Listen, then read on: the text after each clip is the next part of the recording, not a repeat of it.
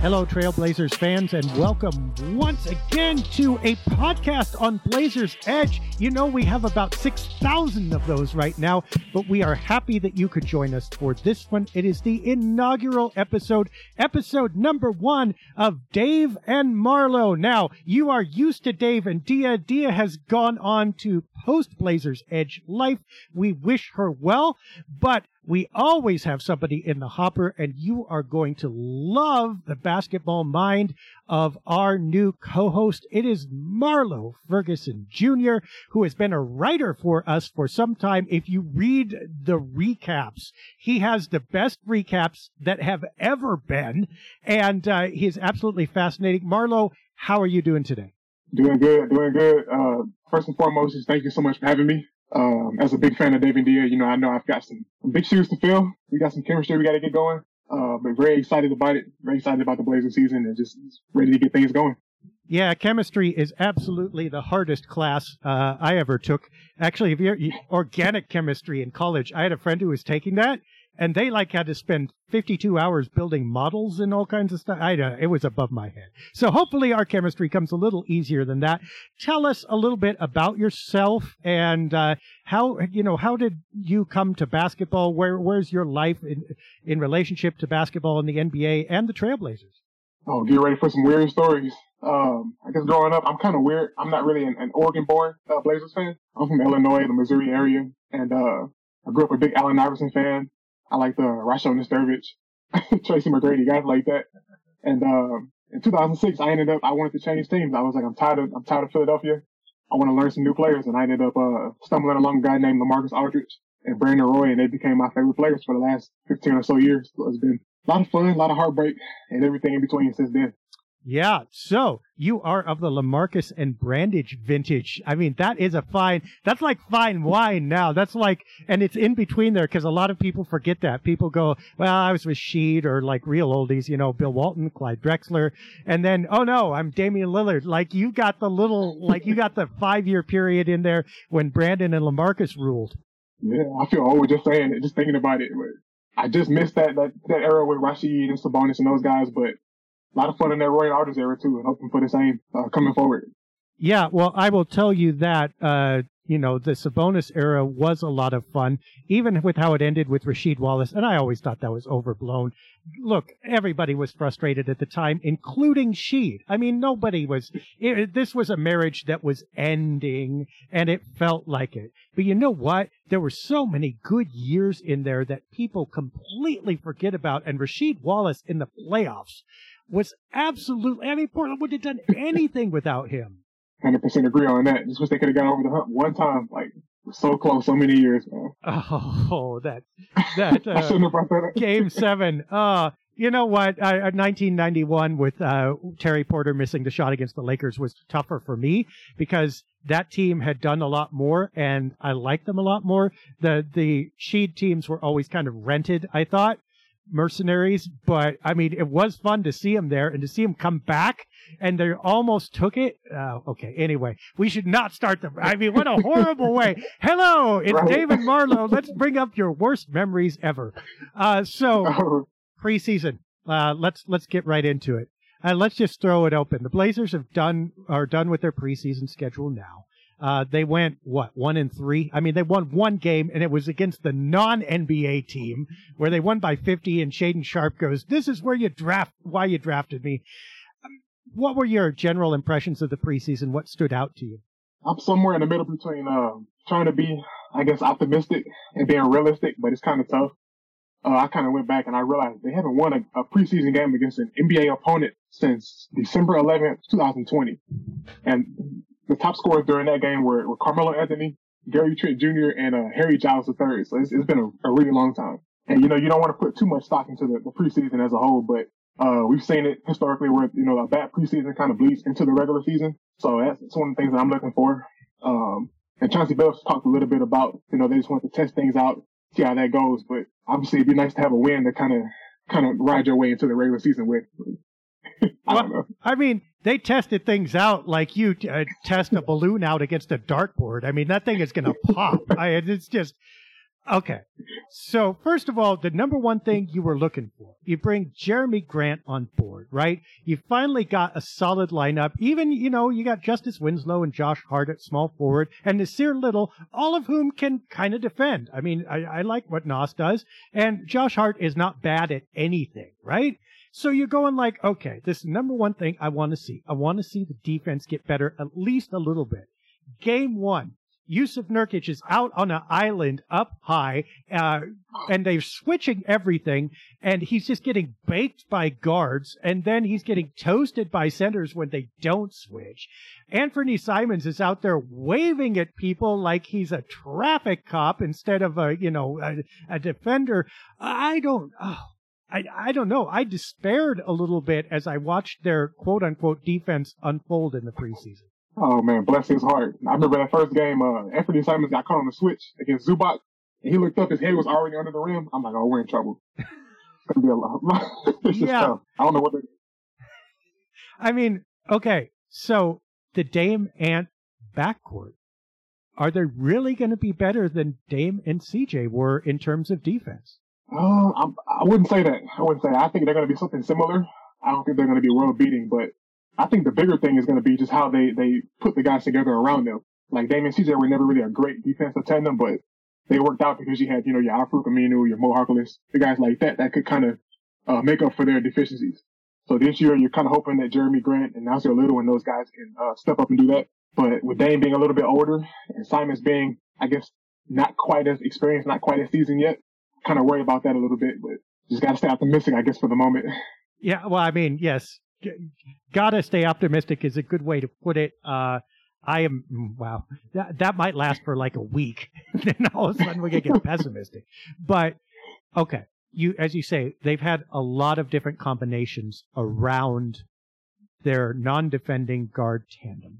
Now, Jeremy Grant has the potential to be the best defender they've had in there. Maybe since Al-Farouq Aminu was young, but still, I think Grant has the potential to be better.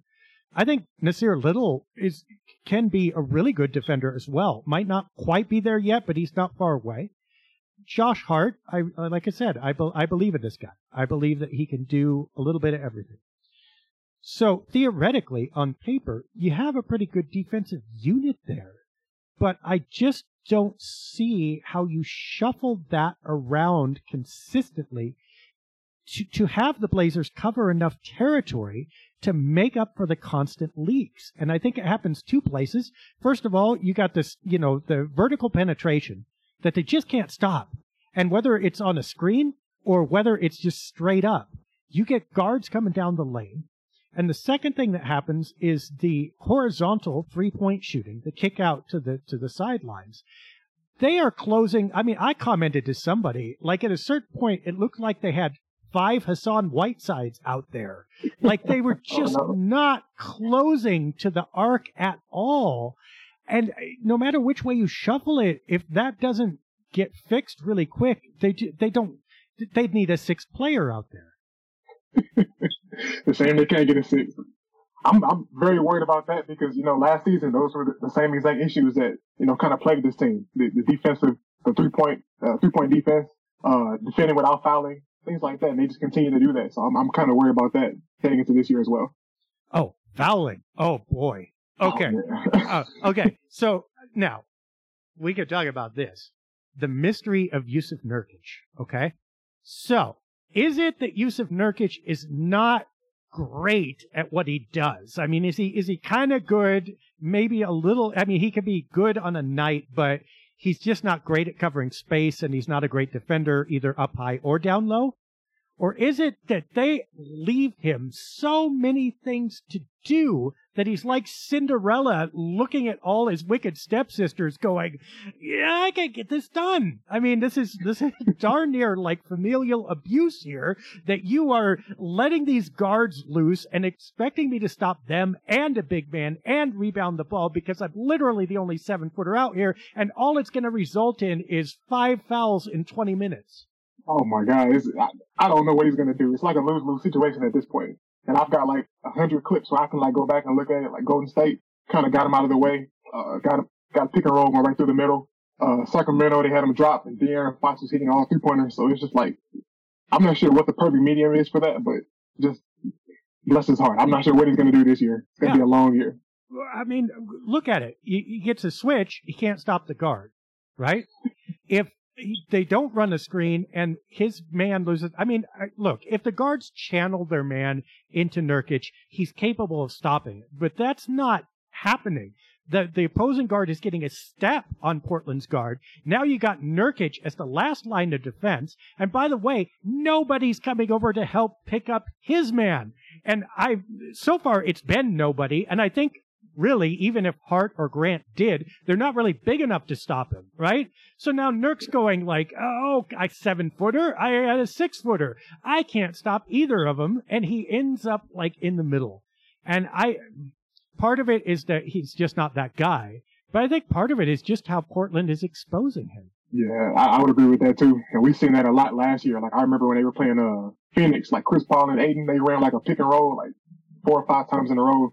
And Anthony Simons was a low man, so he had to come over and try to guard Aiden. And I'm like, it's not enough size in some places, not enough speed in other places. It's just a very difficult situation right now. So I think they're gonna have to outscore people like they've always done. So yeah, which we know how that goes. We've done that for a decade, right? And Chauncey Billups, by the way, is not going to run a better offense than Terry Stotts did, because Stotts was the master at that. So yeah, that's not going to work.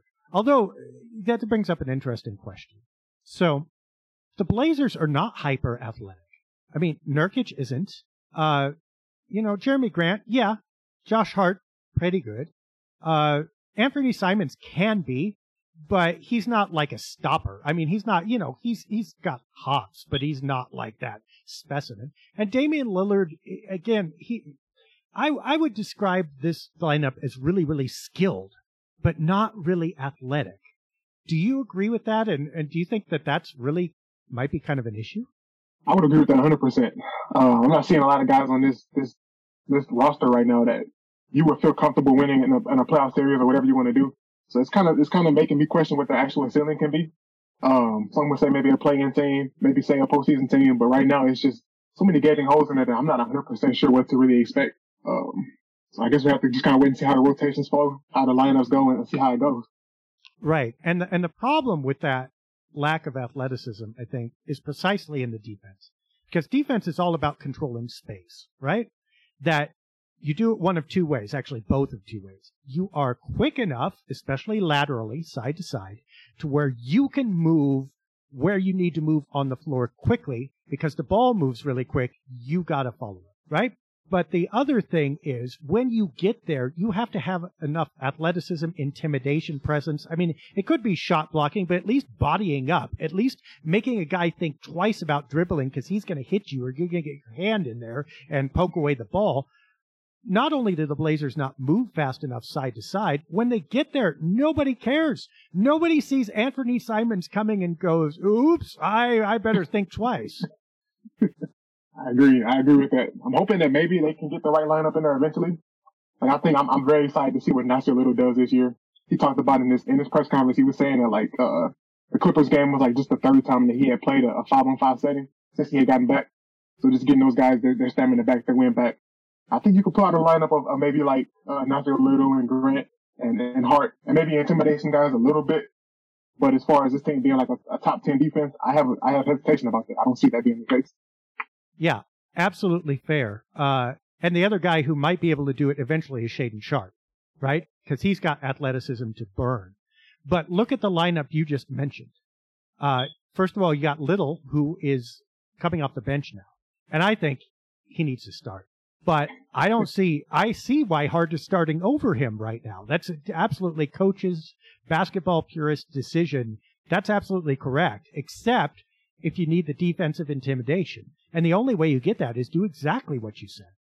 You say, okay, Ant, love you. I mean, we're paying you a fortune, but now we're going to pay you a fortune to be a sixth man. You're going to score 20 points, but it's going to be coming off the bench. And you're going to be spelling Dame a lot and not just, at the 2 guard. And by the way, Josh Hart, now you're upping our defense at the 2 guard and you're moving the ball.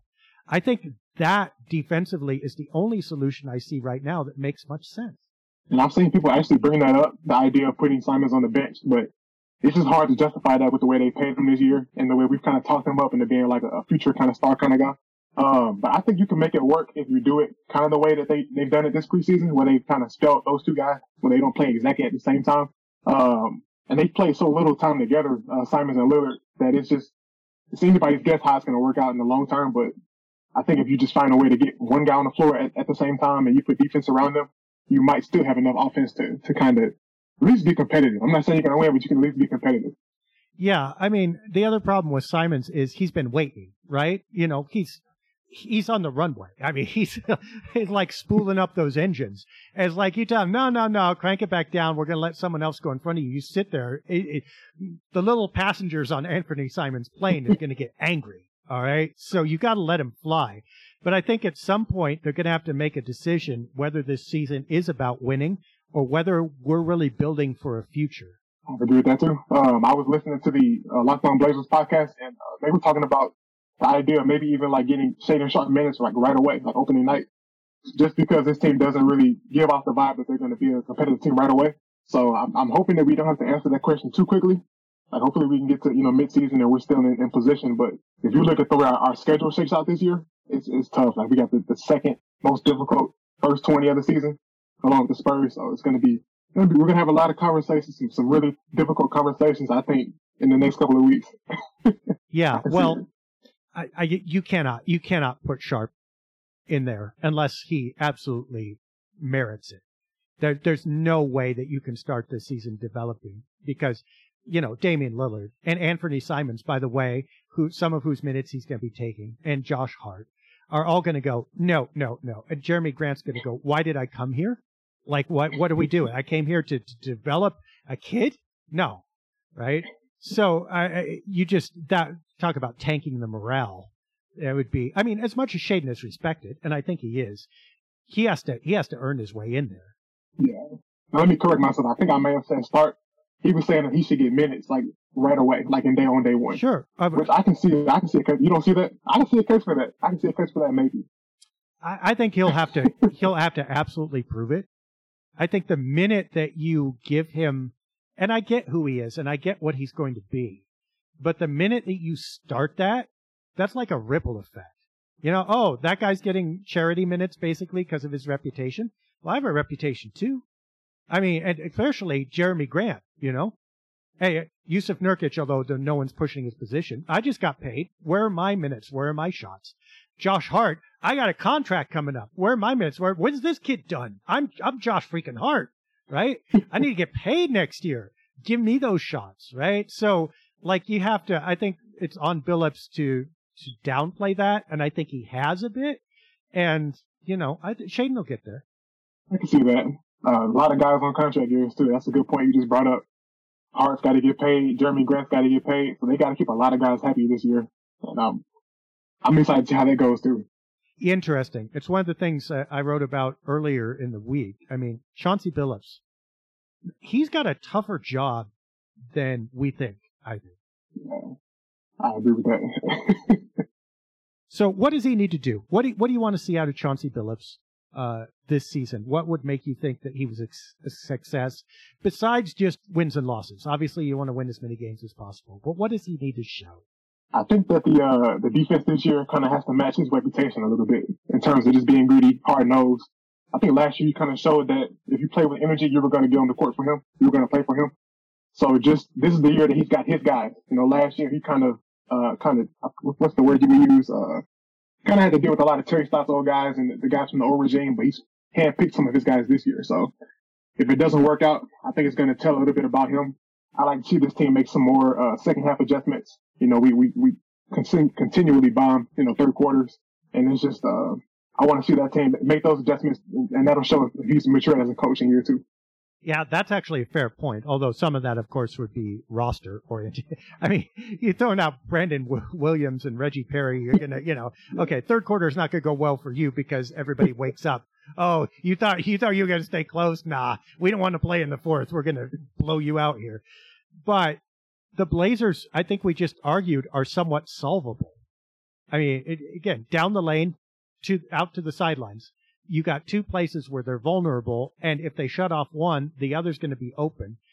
the Blazers are going to have to prove that, first of all, they can stop people there. But second of all, when they move that adjustment, like they move it out to the diagonals or they start cutting baseline, then you are able to keep up. And Portland hasn't had that since, I don't know, it really was kind of 2019 a little bit, I think, when Harkless and Aminu were so veteran that even though they were kind of journeymen, you knew exactly where they were going to be, and they knew it too, and it worked. But they've been struggling to recover that ever since. Yeah, they definitely have. And the last couple of years, I thought they'd maybe be able to come close with Covington and Derrick Jones Jr. and guys like that, but for whatever reason, it just hasn't really worked out. And speaking of that, I'm really excited to see how the small forward situation goes with the starters and how they say they're going to implement different guys in and out depending on matchups and rotations and adjustments, things like that. So every night there'll be something different, whether it's Justice Winslow, Nasir Little, Josh Hart. So that should be kind of fun to see how Chauncey Billups, adjusts with that, and if he's getting the right guy in there at the right times each night. Yeah, exactly. I mean, and that, look, they have versatility at the small positions, right? I mean, and don't forget, we got Gary Payton II, too, so yeah, they've got a heck of a lot of depth at the 3-2-1 positions, which, I mean, is more than they've had before. I like their options. The question will be, if you shuffle, that deck, can you stop? You could stop the smalls, but can you really stop the bigs with any of those players? That's the big question right there. And I remember you and Dia talking about this a few weeks back. Just the idea of getting so much skill at this position without thinking about the actual position at that point. So just what we're going to do at the 4 and the 5 is going to be such a tough question to answer, especially if Trendon Watford's not healthy. That's going to be very tough to see how that goes behind Jusuf Nurkic, because you just know you can pencil him in for 4 or 5 fouls every night. So what are they going to do when he gets in foul trouble? That's going to be a big question too. Yeah, I mean, it's all well and good to say everybody's going with 5 smalls and positionless basketball, but that works until you run into a 6'10" guy or a 7-footer. And guess what? Lots of NBA teams have them now. We're seeing a little bit of a resurgence of either the dominant center or the power forward who can do a lot of different things. And I'm sorry, we saw Josh Hart last year get overmatched anytime he was up against even a tall 3. I have a hard time figuring that he's going to rotate up, or that, even Jeremy Grant is going to have a really great time against really long or tall 4s, let alone stopping big centers. I agree. I'm not sure what they're going to do when that happens. If you're playing Milwaukee and they roll out a Brook Lopez and Giannis, or Boston's got Robert Williams and Al Horford, like, what are you going to do? We're going to be undersized in that matchup, and then we don't have the offensive firepower, I don't think, to kind of deal with all of that comes with that. So I'm not sure. Maybe we can look at the free agents. I'm not sure what to do as far as that goes right now. Yeah, well, they're going to trade Josh Hart. I'm sure we'll talk about that a lot as the season goes along. But, I mean, even Minnesota. I mean, yeah, look, you get to say, I'm not going to beat Milwaukee. It's okay. And Philly, Joel Embiid, sure. Yeah, we're going to have trouble with Denver. Well, when you start going, and Minnesota, and Golden State, and the Lakers, and the Clippers, you're like going, wait, this list is dwindling. It's like closing time at the bar, and you're going, wait a minute, who can I beat? Hello, San Antonio. You're looking pretty good after 12 drinks.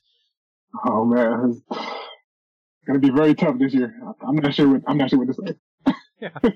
So one of the things that we're doing this week too, SB Nation is having a network-wide prediction thread or preview thread, and they wanted to know. Of course, they always ask the specific questions, and I hate them. But win totals. If you had to pin the Blazers on a win total right now, what would you go with?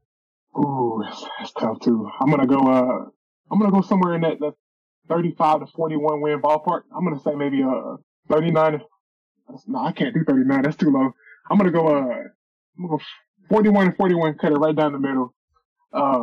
Play in appearance, and I'll keep it at that.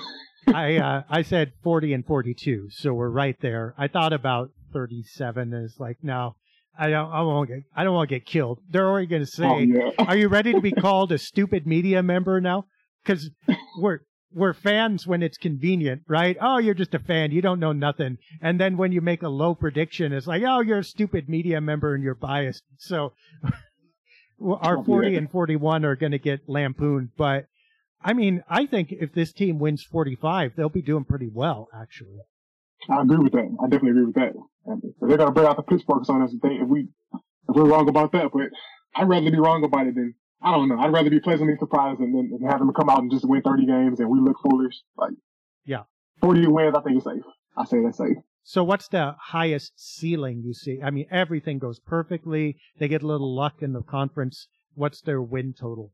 Highest ceiling, I think it has to do with Damian Lillard. He talked a lot this offseason about coming back and being even better than he was before. So I think the best case scenario involves that, where he's not dealing with that abdomen. And he returns to an all-NBA level, and I think the Blazers get to maybe 49 and 33, and they're able to compete with those teams, the Denvers, the Minnesotas, and get to maybe the second round. I don't see a championship in the future, just being honest, but I can see a postseason, some postseason success. Yeah, said 50 because it's a nice round number, but I think that really is the max ceiling at this point. Yeah. By the way, did their preseason play influence that at all for you, or were you thinking that all along? Only a little bit, just because of the fact that I was kind of expecting us to play a little bit better in the preseason. Just see some of the adjustments. Like, for example, they were dead last in three-pointer percentage allowed to teams. They were bottom 4 in free throws allowed, effective field goal percentage, and those little tweaks. Like, Chauncey Billups can say what he wants to say about, wanting to test different things out. But at some point, if you take 10 tests and you fail 10 of them, like, you may have learned something, but you didn't pass. So it's like you gotta see some success to go with that. So just kind of waiting on that part of it. Marlo's getting the yardstick out like the old nuns at the parochial school. I'm a Chauncey fan. Let me say that I am a Chauncey Billups fan. I love him as a player. Yep. I think that he's got a good attitude about what he's doing, but you just got to kind of see the product on the floor kind of play out before you get too optimistic about it. Yeah, I mean, and that's fair. I mean, look, we all want the team to do well, but that they came out and apparently solved nothing with a fully functional lineup and didn't even give a glimpse of lockdown, exciting defense against exhibition opponents. I mean, it's not just the talent level, it's the drive. I mean, look, if you get a performance review and they say, you're going to be okay, but here's the one factor that you got to work on. I want to see you come out and get this. And you literally do not go out and get that at all. Oh boy. I mean, everybody knows what this team needs to do and they're just not doing it. Agree. I remember writing the recap when they were playing Utah a couple of days ago. I'm like, are we really struggling against Utah right now? This is Mike Conley. This is Jordan Clarkson. Like, they went on the run and they closed the game out in the third quarter. And you never want to get too high or too low on a preseason game, but I just remember thinking, like, this is not good. Because Utah's, like, projected to be one of the worst teams in the league, and we're struggling, like, badly right now. Yeah. So, I don't know. Could be an omen to look for in the future, but it also could be just something that we laugh about later. So, yeah, hopefully. For the latter. But like you said, that first 20 games, I mean, when you're going to try to get better then, it's like trying to heal your wounds when people got, the whole cutlery set around you, it's still stabbing you. Like, okay, you got a Band-Aid on that one, but now you got 6 in your back. What are you going to do about that? What's the worst case scenario that you see for this team? Worst case scenario, I think that opening season start kind of dooms them. They have a 6-game road trip, like mid-November, and then another one like a couple days later, like a 6 or 7 game road trip. So they start off slow. We've seen injuries kind of pile up with this group, historically. So we're kind of hoping for a healthy, clean bill in that regard. And if we don't get that, then I think we're going to be like on the Ringer. They were talking about the Victor Wembanyama sweepstakes. I don't really want to talk about that, but we got Mike Smith in the front office now, so he's a guy that's going to know like exactly what to do in that situation. Hopefully, we're not talking about the draft in December and January. I think that's 2 years in a row would be just too much for that. It'd be awful tough, especially if Lillard is operational. And okay, look, what kind of culture is Anthony Simons growing up in too? Like they were competitive when he was real young, but as he's coming into his prime, you don't want to start your prime with like well, we tank and we're waiting because that becomes, it's not just personal habit. It becomes part of your culture. You end up, and we know teams like this, Sacramento, that, we're waiting and we're waiting, and the culture becomes waiting, and the thing you're waiting for never happens because you never get out of the waiting phase. Yeah, it could definitely be the case. I was talking to somebody about Shai Gilgeous-Alexander and how he's an infinitely talented player, but he can't really show his skills because of the fact that they're always tanking. And you just develop so many bad habits when you get into that kind of thing. And I think for Portland, it's been helpful in a way because we found some diamonds in a rough. You're Trendon Watford, guys like that. But at some point, you want to get a competitive product here around this organization again. And I'm not completely sold on this being the year, but got my fingers crossed. I'll say that. Well, yeah. I mean, and this is the difference, I think. Like, look, the Blazers made the playoffs, 22 years in a row? 21, 22. I forget what it is, right? And most of those were first-round losses, especially throughout the 80s. After the championship and before Drexler took them in 1990, there were a lot of first-round losses. But even in the midst of that, you never doubted the talent of the team. And if you look back at those rosters, they had some really good names. And those teams were trying to win. Those teams that lost in the first round, they may have been only good enough to get there, but they weren't going to settle for anything less. That hasn't been the same. I know that Lillard has been to the first round lots. I mean, I'm not saying that they haven't, but that attitude hasn't been there. There's always been, but something else. Okay, we didn't really win, but we did this. We didn't succeed or meet our goals, but we did that. And that but has really become part of the Blazers' aura. And it's like, you can't, you know what? Golden State is not saying that. The Spurs are not saying that. And the Spurs are going to suck this year. But they're out there saying, you know what? We are going to rebuild and we're going to come back and we're not going to settle. The Blazers just kind of feel like I don't know, they're compromising all the time.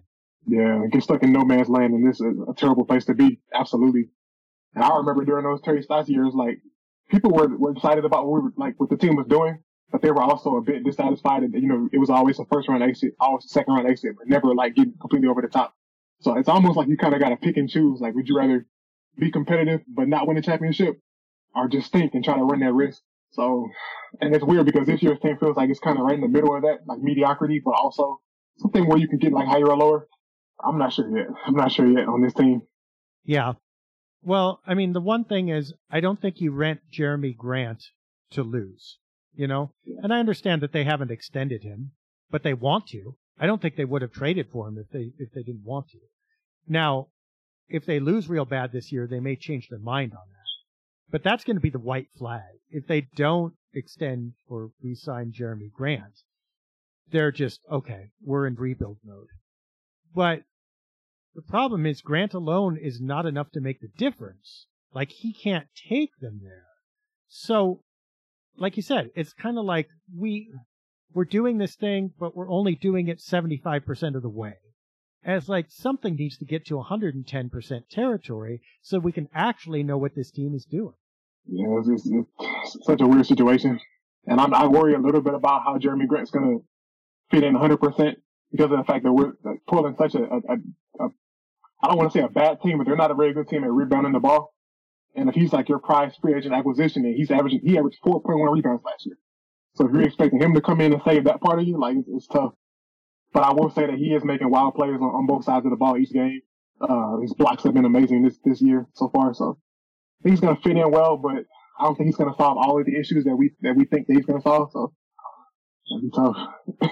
How many rebounds do you think Jusuf Nurkic averages this year? Or how many does he need to average?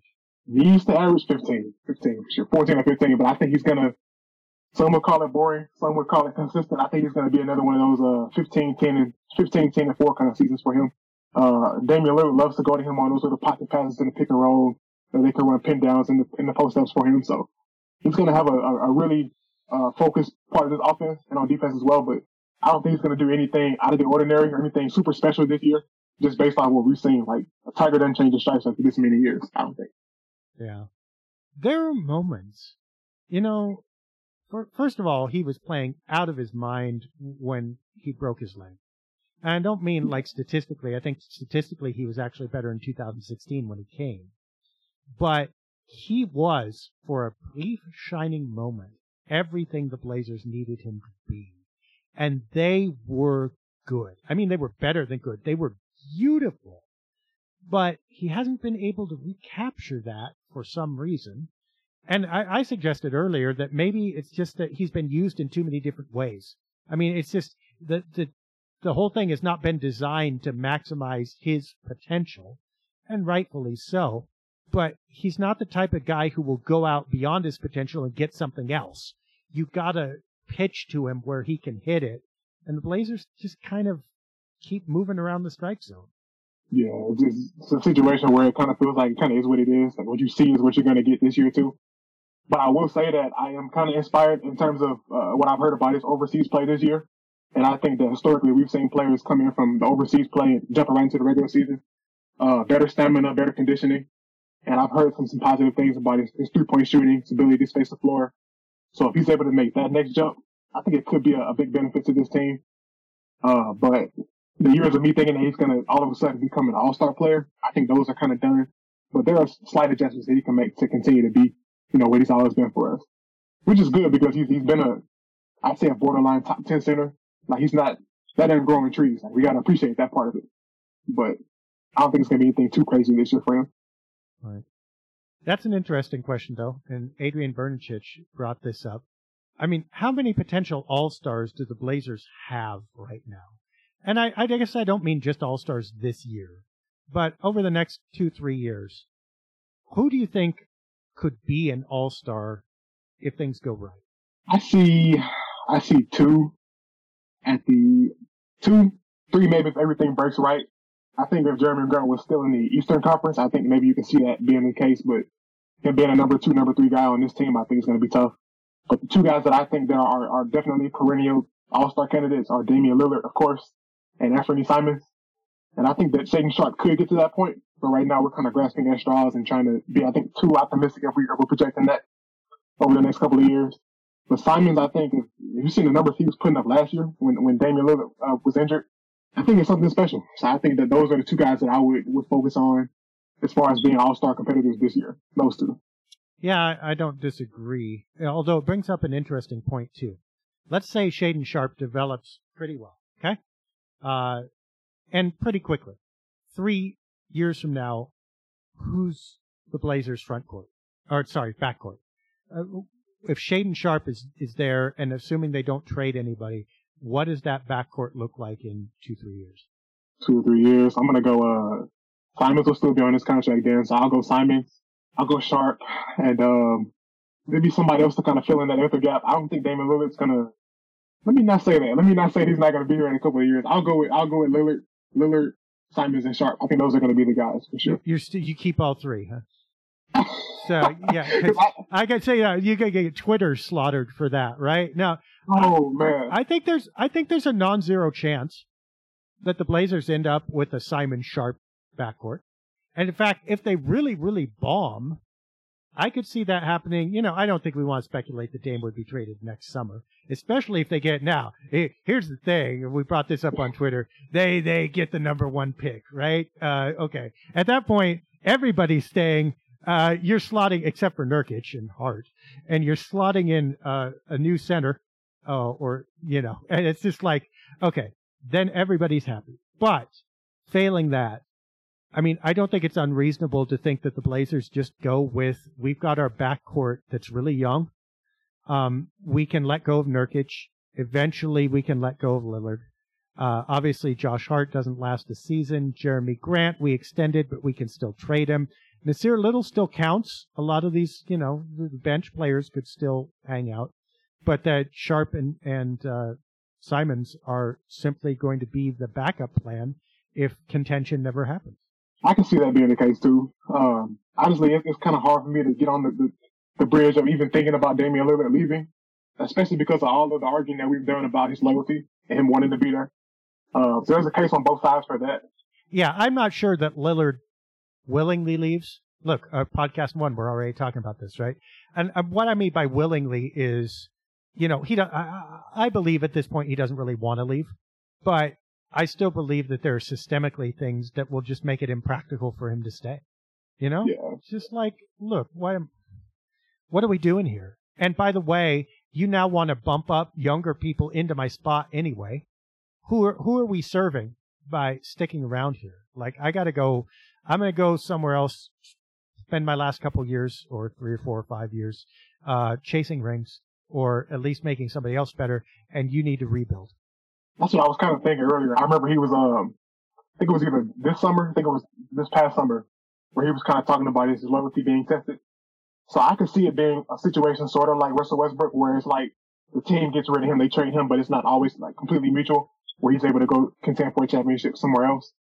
Hopefully it doesn't come to that, but if it does, I think that it's going to be a situation that benefits both sides, because he'll still be the quote-unquote best Blazer ever, most productive Blazer ever. So both sides will be able to get what they kind of want out of that at the end of the day. But it feels so far away to even talk about that. Yeah, well, I mean, and there is the Anthony Davis kind of deal where you get a contending team that will trade away multiple future draft picks for him, and not even their current ones. But it's like, okay, so we got Sharp and we got Simons, and we know we've got the next 7 years. Well, you know, if you get a draft pick 3 or 4 years down the road and you think it's going to be a really good one, go for it, because you got your own lottery picks, and then you're going to get another one when that comes due. And all of a sudden, you're looking at a stratified, age-diverse team. It'd be cool. It'd be cool to see switch everything team where you can kind of do everything position-wise. And I'd like to see something like that. And honestly, that might end up being like the best path to a championship, because of the fact that, you know, in Portland, you're not going to be able to lure in the top free agents and pitch guys like that. I think if that was the case, we'd have seen Dame and CJ, with all the connections they've had, bring in, you know, star free agents, and it just hasn't happened. So through the draft and stockpiling those assets might end up being like the best way to do that. Well, and I think part of it too, besides just Portland, is, I mean, what kind of players are Dame and CJ? I mean, I love them and they're charismatic and all that stuff, right? But these guys are 20 to 25 point a game scorers. Yeah. If you're a premier free agent and somebody else is already scoring 28, and then the other guy's scoring 24, what are you going to score? What are you going to, this is, you know, you went to the buffet and they got all the crab legs and all the lobster, and you're going to be sitting there with those dry pork chops going, all right, I can eat this, but look, you know, you got to go to your forte. Now, if Shaedon Sharpe becomes more of a two-way player, I no doubt Blazers hope he scores 20, yeah? But if he's a good defender as well, and Simons isn't horrible, then I think you could see a third player come in and say, I'm a good defender, and I don't have to score 25, but I can score 18, I can score 20 here. I can make bank and really make a contribution to a team. I think I could see that a little bit more.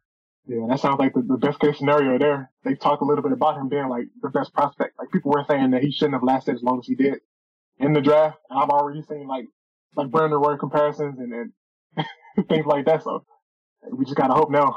Hopefully it comes sooner than later. Yeah. Well, we'll see. Of course, it'll all depend on the direction this season. Anything else you got in the hopper that you think we should talk about preseason wise?